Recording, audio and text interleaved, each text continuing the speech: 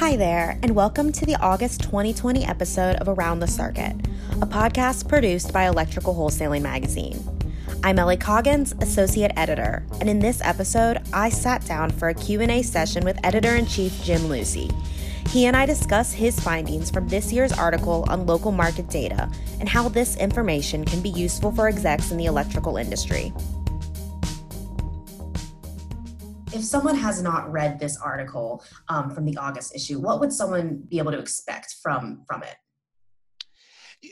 I basically, it's kind of a two-pronged approach, I guess you could say. I've made some picks for the fastest growing local market so they can kind of get a sense of just how fast, despite the obviously problems with the coronavirus, the impact it's having on the economy, how fast some specific markets are growing.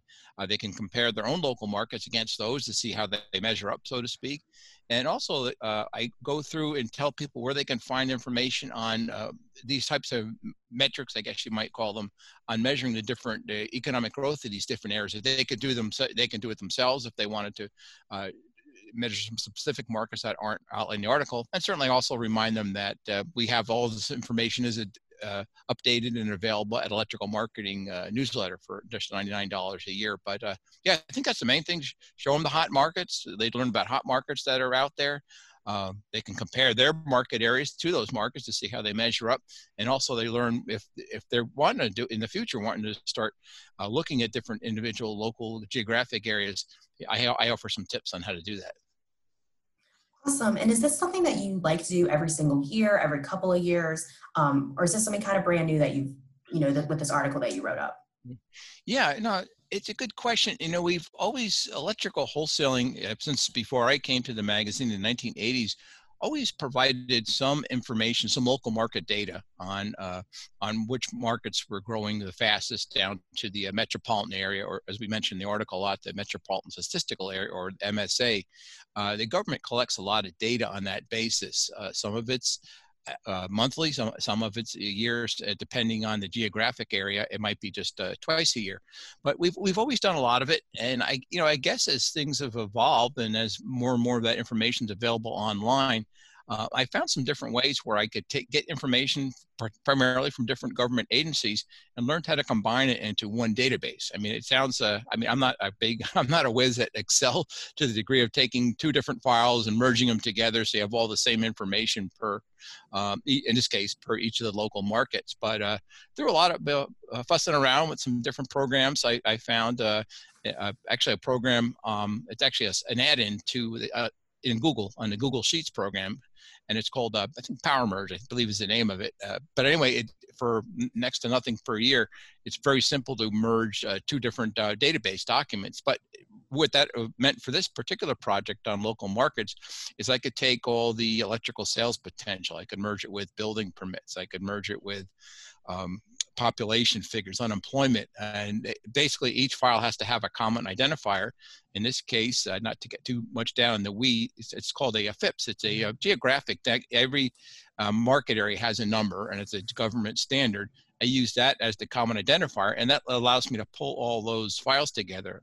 In most cases, that identifier can also be used for some geographically too. So I can put that into a mapping program. I happen to use Tableau, and then I can show that data on a map and manipulate in different ways, show the fastest, the slowest growing markets and things like that. So yeah, things have evolved over the years on it. I had my person who hired me, one of my mentors, Andrea Herbert, used to love working with the market planning guide that we do every November. And I just, the reason that we do this issue in August is we find that a lot of execs in the industry, they start getting requests from their bosses to do their market planning for the next year, sometime right after Labor Day. So we wanted to get some information out in the market that would help them as they're doing their strategic plans for the coming year. That makes sense. And I think you touched on this a little bit, but what got you personally interested in working with local market data? Mm-hmm.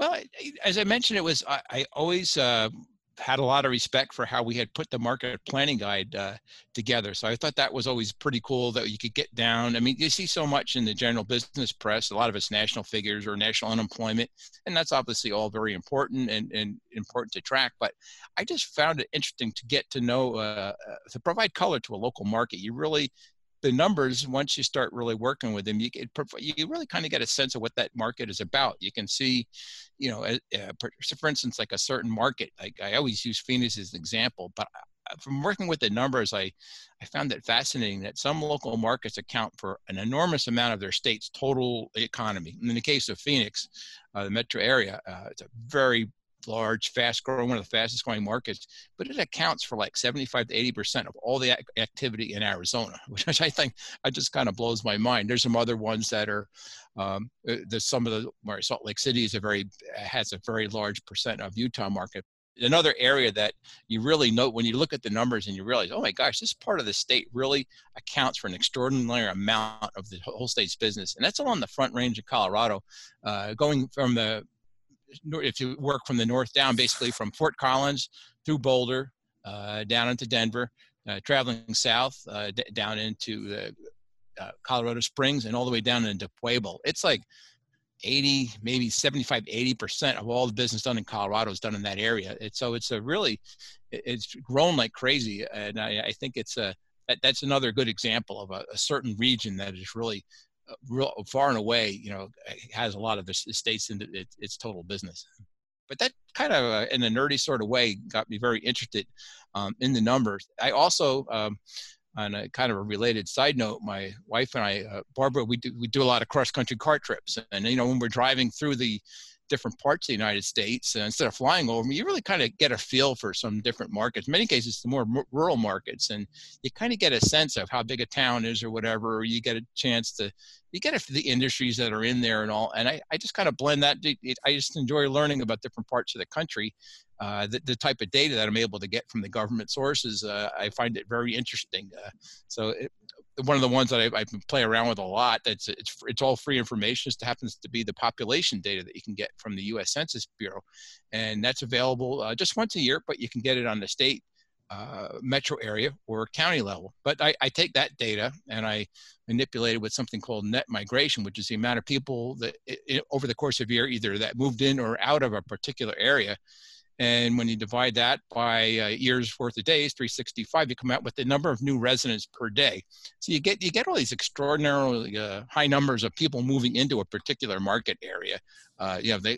For instance, like in Phoenix, so there last year, which is the most recent data available, there's over 200 people moving into Phoenix every day.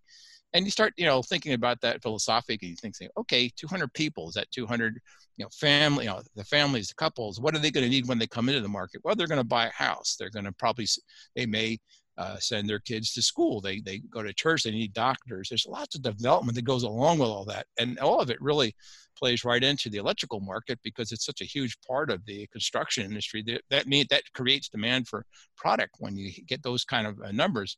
On the flip side, when you have markets that over year continually lose people, lose population, it's less and less demand for new housing, for schools, for new stores. And you see those types of things happening. Upstate New York is particularly, they're losing quite a few people. Some parts of the Midwest, the industrial Midwest, losing lots of people. Sometimes it's, weather, people moving down south, the Sun Belt. Sometimes it's a tax situation in a particular area might be a case. Sometimes it's the job losses and people have to follow the work. So, but there's a lot you can learn from the numbers like that. And I think they do provide some interesting local color to different market areas. Of course. And then digging in a little bit to this year's particular findings, what were some of the more surprising things that you noticed from the data? One thing has surprised me quite a bit over the last couple of years is the amount of, in the state of Utah, which you don't really think of necessarily as a very large economic, powerhouse, so to speak. I mean, for those of us who've been to Salt Lake City, it's a beautiful area. It's right in the Wasatch Mountains. I mean, if you like to ski or hike or anything outdoors, it's beautiful. But there's a lot of smaller markets in there around the Wasatch Front Range there. And also there's a market by the name of St. George, which is down near the Nevada border, between Zion National Park and the Nevada border. And it is attracting people, just crazy amounts of people that are moving into those smaller areas there. So that's really kind of a state that I don't think of much about. I mean, people always think when they think about fast growing areas, you think of the Sun Belt, you think of Florida, and you think of all the people moving into, whether it's down in near Naples, Florida, or Sarasota and those areas, or Tampa is a much larger market, but a lot of people moving in there. You think of that, or you might think of the Carolinas are very popular and have been for a number of time, and people moving into the Raleigh area by the University of North Carolina and that area there, or Myrtle Beach in South Carolina. So there's certain markets we've reported quite a bit, saying that a lot of these smaller markets, they happen to be in vacation areas or in the mountains, and just a lot of population in there. It creates a lot of opportunity. And for distributors, that means for manufacturers, they have to take a look at that and say, hey, do I have the right coverage in these markets? Do I have a good salesperson covering a fast growing area? For a distributor, it may mean saying, hey, do I need a branch here? I mean, how far are my customers having to drive to provide the electrical systems for all the work in this area? Or on the flip side, as I said, if it's a declining market area, maybe they don't need a branch in this or that area. And a lot of distributors, I mean, they're very, and reps certainly very street smart. They may know some of this innately, but sometimes you need to back it up too you may be talking in a management group and saying, hey, this is what the numbers show. We have to do it on more than just our gut reaction. In the case of a manufacturer, I find, very often, there's certainly plenty of industry veterans been around. They know how different markets work. Sometimes you get someone that comes into an electrical manufacturer from outside the industry. They don't really know a specific geographic area, how it works. They might want just like an introduction to that market, about what the numbers, what the actual market looks like, or is it growing or fading? And they may have some people telling them a story, so to speak. They might want some hard numbers to know, yeah, this is really a declining market, or this is growing. We need to invest more. So you can use the numbers in a variety of different ways. So you touched a lot on some of those areas that are really experiencing some growth. And earlier you had mentioned areas such as upstate New York that were actually declining. Are there any other areas that are in decline that really surprised you? By sheer population numbers, you'll see around Chicago area, there's a lot, state of Illinois particularly, you'll notice the annual figures going back is losing lots of people. And I think that is more maybe a tax situation, taxes and weather, I think, to be honest with you. I think a lot of people are moving to warmer climates. I mean, and you have some some of these, some cities down south that are growing extraordinarily fast. We talk in the article, we talk a bit about Austin, and probably the fastest growing market of all. But, there's a city that's attracting tens of thousands of new residents per day, per year. Also in Texas, San Antonio, Dallas, a little lesser on Houston. It will rise up and fall based a lot on the energy and oil business, as are with Midland and Odessa as well. So a couple of the Texas markets are just growing like crazy.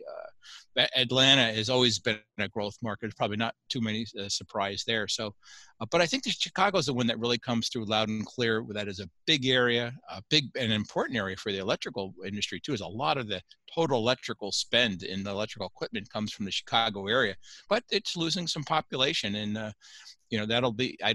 it's not at the point where it's having a dramatic effect on the industry where we're saying, geez, are people closing down branches and all that? Not the case, but still something to watch. But it is an area that has definitely seen some declines based on that.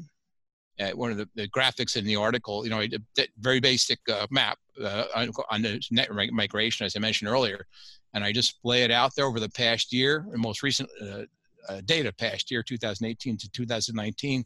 I just have the different counties marked in green or red. Did your county add people, or did you lose people? And you can see on the map where a lot of the red spots are all up along sort of the northern tier of the U.S. Midwest and up into New York State and all. And you can definitely see the green, that sort of the hot spots where people are definitely moving to down south and along the coast, and some of the mountain areas. Denver's Front Range is extraordinarily popular, as well as definitely a growth area that you see all quite a bit. Yes, and then obviously throughout this entire Q&A, you've really touched on this final question, but if you could just give us a final summary of how execs within the electrical industry can really use this market data to their benefit. Yeah, I think it kind of depends on which angle they're coming at it from. A local distributor could use this particular data and say they have branches throughout a state or throughout a couple of state area. It's a great way to do it. Just do a check and saying, okay, overall are people, what's the electrical contractor employment? What's the trend line? Is it going up or is it going down? What's industrial employment? That their interest in either of those will depend on what their market focus is. If they're more contract or industrially oriented, they might not always think about the population figures, but that has a direct impact, and it actually does a pretty good job of outlining which markets are in growth or declining a bit. So they can use these numbers. Like I say, it might be to set up a new branch. It might say, hey, we need to get another salesperson out and onto the road here. So it's important for them on that they can set up where they really how to manage the resources and where they need to invest or perhaps cut back on a manufacturer level, kind of on the same type of a thing. I think I always think of like the regional manager for a manufacturer when they are able to travel. Coming into a market, they might have to visit with, say, 10 different distributors, maybe a number of their different reps, but they want a kind of a little snapshot of what's going on in the markets they're saying. Because distributors, some distributors reps were saying, oh, everything's great here, but don't have anything to support other than them saying they might not have the sales figure right on hand. This kind of gives the manufacturer saying, well, I'm showing here that this market, your employment, electrical contractor employment is way up or it's way down, or you've had some pretty good growth in the residential. How are your sales, or how are you going after all this residential building activity that we're showing here? So they can use it as a tool too to analyze in markets with which they might not be intimately familiar. So I think that's a lot of it. It just provides a lot of detail. If you really look at the actual number in our electrical marketing database, any individual market we measure by about 15, 16 different ways that you could pull out a data point there and say, yeah, it's the unemployment, it's the gross metropolitan product. Are they looking at, maybe they're looking at specialized in apartment construction, so looking at multifamily construction or single family. So there's a lot of different data points on there, and it really, everyone will use it a little bit differently, but it's all there, and I find it all quite interesting. Thanks for joining us for this episode, and we hope you found it enjoyable and informative. For more information on local market data, visit ewweb.com. That's EWWEB.com. Or consider subscribing to the Electrical Marketing Newsletter for a special rate of $99 per year. Your subscription consists of 24 newsletters a year with access to the most up-to-date information and data on the electrical market. This podcast is produced by Electrical Wholesaling Magazine and edited by Ellie Coggins.